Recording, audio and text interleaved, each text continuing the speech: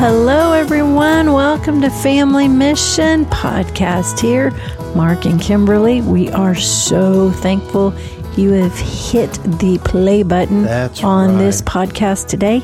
Thank you for joining us. That's right. Time is a gift. It is a gift, and we know that there's a lot of things you could choose to spend your time on, so we're thankful that you're joining with us today and enjoying this conversation with us. So welcome to the table. Welcome to the table, and if you are inclined, share this podcast. That's right. Talk it up and get some of your friends sitting at the table. Get them involved in the Family Mission conversation. That's right. So if there's something that one of these podcasts has really touched your heart with, we do encourage you to share it with others and help us get the word out. That's right. And we've been talking for a number of weeks on the mission of marriage. That's right. And whether you're married or not, we hope you'll still stay tuned to the conversation, because there's going to be many, many things that will bless and encourage your heart. But that's been our focus for a number of weeks, the mission of marriage. Well, and you know, marriage is just an example of any relationship. So just know that you can use any of the things that we're talking about in any relationship. That's right, because we talk about communication, we talk about forgiveness, we talk about leadership and leading, and being initiators. A lot of things we get into that are just healthy relational things. That's right, and they're godly things. And so Ephesians 5 has kind of been a flagship chapter for us here on this particular series of conversations. And of course, at the end of the chapter, he's very specific, talking to men and women, and then of course wraps up saying, well, this marriage covenant is really a mystery that reveals the relationship, the covenant relationship between Christ and the church. He is our husband. He is our covenant covering, and we come through invitation, into a covenant union with Christ. And this is what marriage gives great witness to. That's right. And so this is no doubt why the enemy targets marriage. Hello. You know what I'm saying? Well, and he always, he wants to divide, and the marriage covenant is the greatest example of two coming together and agreement. The scripture says if 2 or 3 agree together, then what? They have whatsoever they've asked and agreed upon. It says if one can set 1,000 aflight, 2 can set 10,000. I mean, so he's multiply. after, and really covenant partnership is just that, covenant partnership. So he wants to divide any way he possibly can, and he will not quit. He's after it. This is why we're not going to quit. We're not quitting. We're going to keep you encouraged, keep cheering you on, and giving you all the resources we can from the Word of God. That's right. And the grace of the Holy Spirit upon our lives to encourage you. And so in chapter 5 of Ephesians, again, the letter to the Ephesians was not written in letter or chapter and verse. It was broken up by translators for obvious reference reasons, so that we can all go to the same place in the letter to talk about it.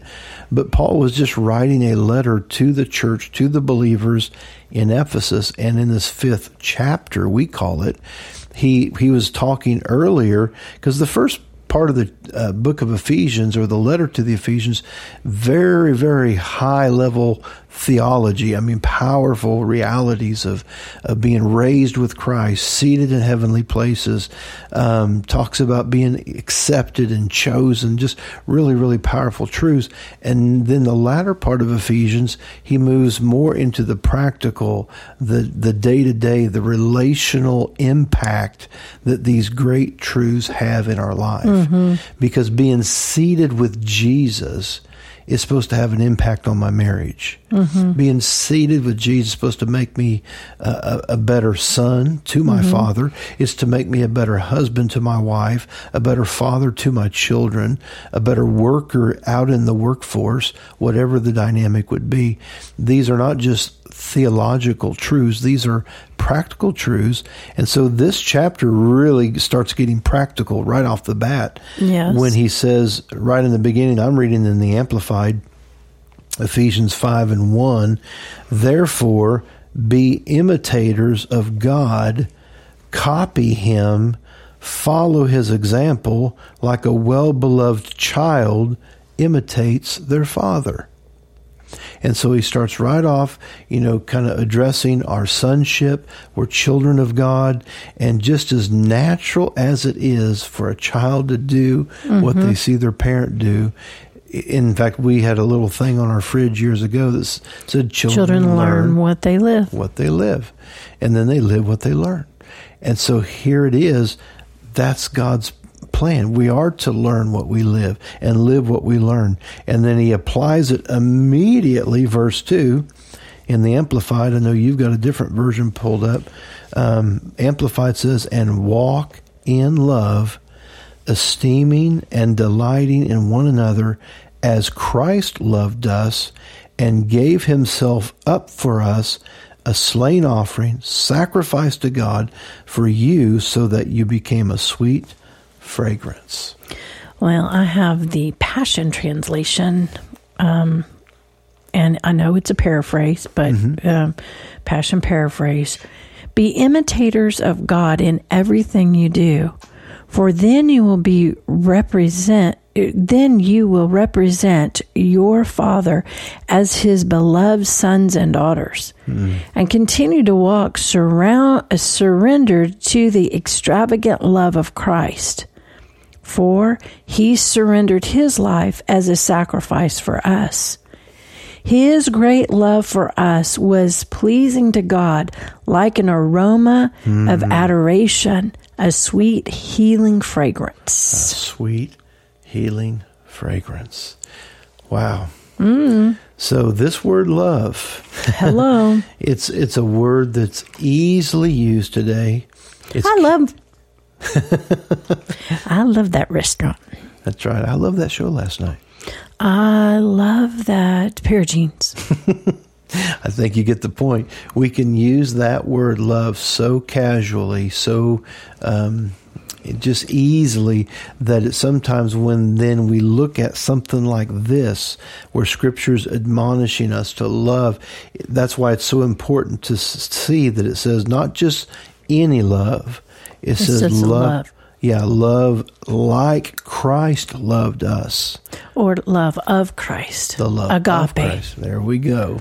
Hello, agape. Agape. That's the Greek word. If you get in the original language of the New Testament in Greek, that's the word agape, which it's different than the other kinds of loves mentioned. There's like eros, there's phileo, there's friendship love, there's sensual love or romantic love. There's different kinds of love, but agape, agape, that is divine love. Divine love. That's true love. True love. It's unconditional, it's unending, and it never fails. Never fails. Praise God. Those other kinds of, quote, love, they come and go. They're up and down. They're emotionally driven. But agape, it's a spiritual force.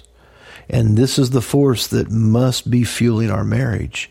Even though some of those other come into play, and there's a place for all those things in a healthy marriage, but what fuels your marriage should be that agape. That's right. Amen. That's right. But notice it said, esteeming and delighting, the Amplified said, just like Christ loved us and gave. It was a sweet fragrance. So this will put a sweet fragrance in our marriage. Sweet fragrance. It'll spruce it up a little bit.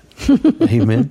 But notice then he goes on, he kind of like, instead of going in the shallow end of the pool, he just goes deep. He just goes deep. Boom. He jumps right in the deep end of the pool. He says, but immorality, sexual vice, all impurity, lustful, rich, wasteful living, greediness. Okay, well, let me read. I'm going to read what it says in the Amplified. Whoa. And it says, have nothing to do with sexual immorality, lust, or greed, for you are his holy ones, and let no one be able to accuse you of them in any form. Guard your speech. Forsake What do we forsake? Oh, worthless insults. Oh, my goodness. These are nonsensical words that bring disgrace and are unnecessary. Instead, let worship fill your heart and spill out in your words. My goodness. So that would help a lot of us out, wouldn't it? I think that would heal up a lot of marriage. Let's just take just take that right there. Hello. Now it's interesting, and I'm going to be real blunt on this, and I've heard this taught, and I agree with it. But I am going to give a little disclaimer here. I've not personally studied out every verse on this, but I heard it said one time, every list of the flesh where it's mentioned, Paul mentions it in Galatians, here it's mentioned in Ephesians, but it says anywhere the works of the flesh are mentioned, the first one always mentioned is regarding sexual purity. And the few that I can think of off the top of my head, that's exactly right. So I haven't studied them all out, but it's clear enough to know that the 3 or 4 I can think of right off the cuff, it is listed first. So that I think is worth noting. Ooh. I think that is because that is an area that gets so polluted. It gets so, there's so much counterfeit in our day and age. To the original intent. Yes. Of marriage. To the original intent. And because that was the thing when the woman showed up, and now Adam, who, previously was, he was just man, he was mankind, but then the rib was removed, woman was made, brought to him. Now man had the ability to reproduce. That's right. And the devil showed up immediately to try to stop what God was doing. And so you can just take that and you can look at most sexual perversion is to completely take away from his original intent for reproducing. Yeah, and the beauty of how that is a protected privilege. Yes. That is a protected privilege by Scripture between, one man, one woman. It is a protected privilege for covenant partners. Some people say, your spouse. Some people say your mate. I think we all understand we're talking about your covenant partner. And that's not like just a contract partner. It's a covenant partner. That's right. And so it's a that protected means you've privilege. given your life 100% to that other person in every way. Because he just said the love that you're going to begin loving with is a love that'll die for that person. It'll die for their advance. It'll die so that they can live. Jesus showed that kind of love to us even before we were treating him right. That's right. Even before we even believed in him, he made the investment. And so sometimes in a marriage, you have to make the investment before the person is even willing to respond, before the person even believes in your God or believes in Christ. Sometimes you get married and one person gets saved and the other person is not even willing to believe or doesn't even believe yet, still claiming to be agnostic, atheist, whatever. So sometimes you have that situation in a marriage where one of the spouses, one of the individuals is having to kind of lead in this arena and love, and that kind of love isn't going to be returned. That's right. But Christ, there's grace for that. There is grace. There's grace, and that's the kind of love that is Christian love. That's right. So it is obviously going to benefit a marriage, but he, first of all, before he even gets into the marriage, he's just talking about this, how Christians should behave.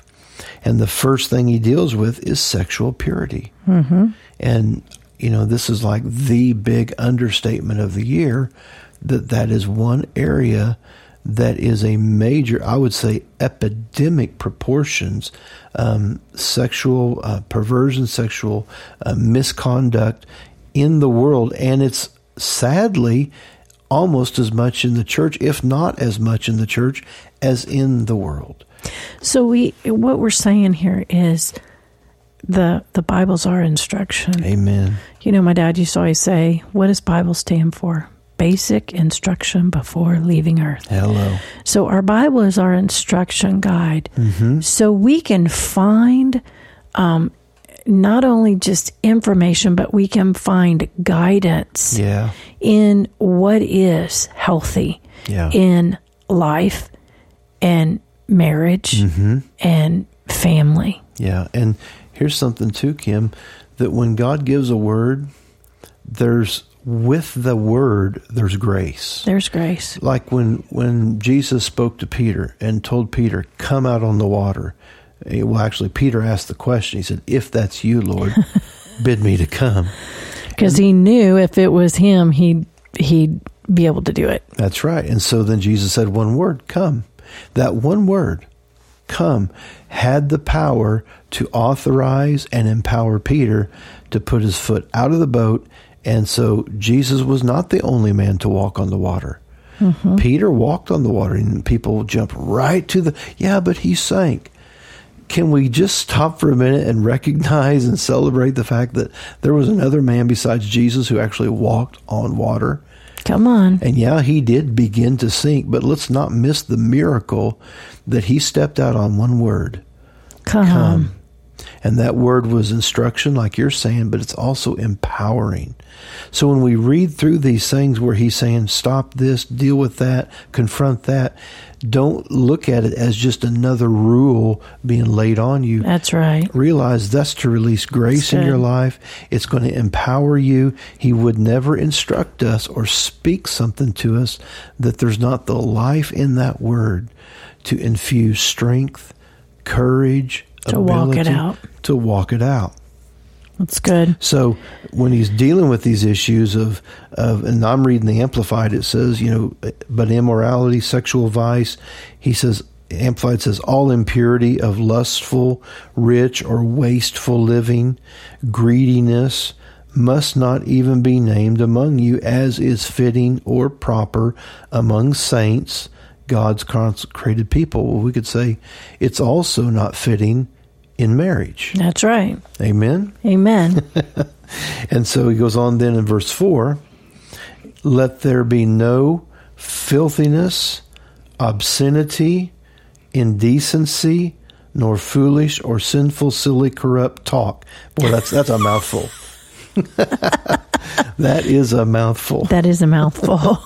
So he's just saying, even our speech needs to be very. Boy, we need to watch our words. Yeah. Be mindful of our words. Well, and we know Scripture also says, life and death is in the power of our tongue. That's right. So we definitely need to be choosing life.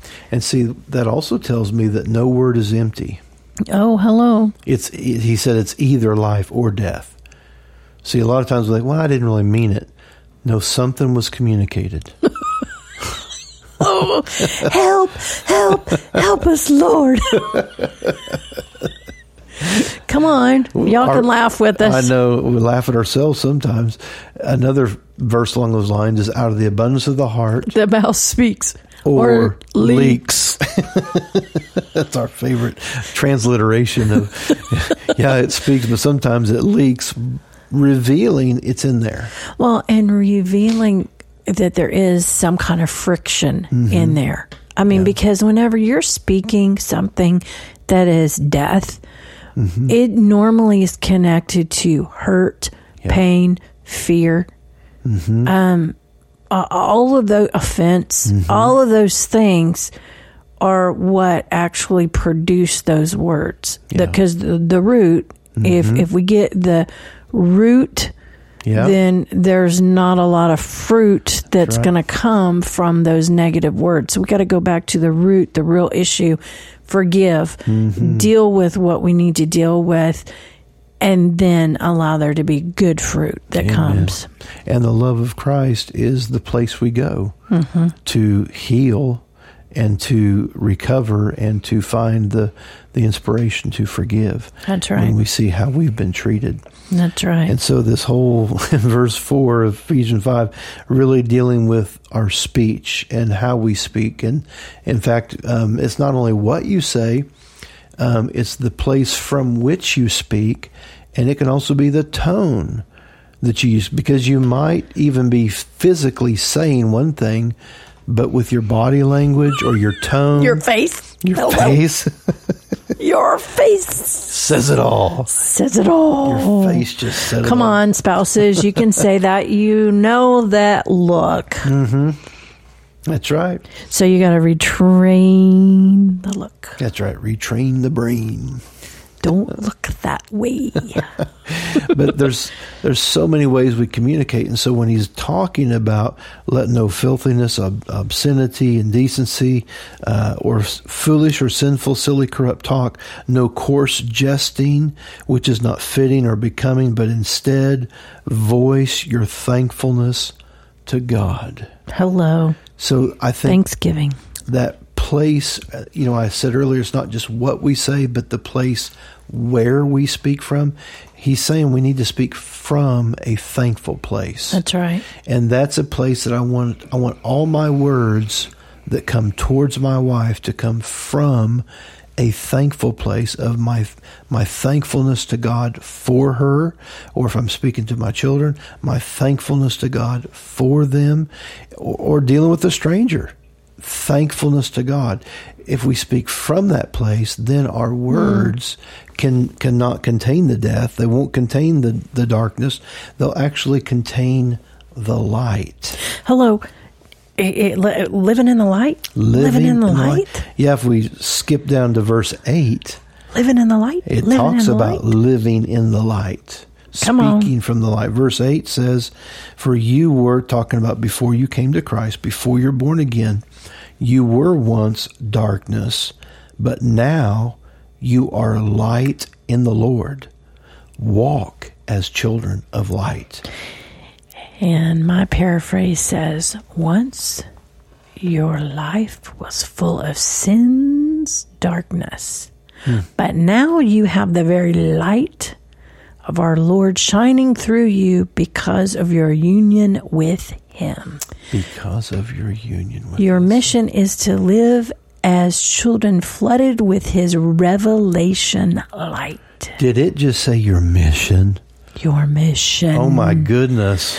Your mission. Could that be the mission of marriage? Could that be the mission of love? Your mission is to live as children flooded with His revelation light. Wow.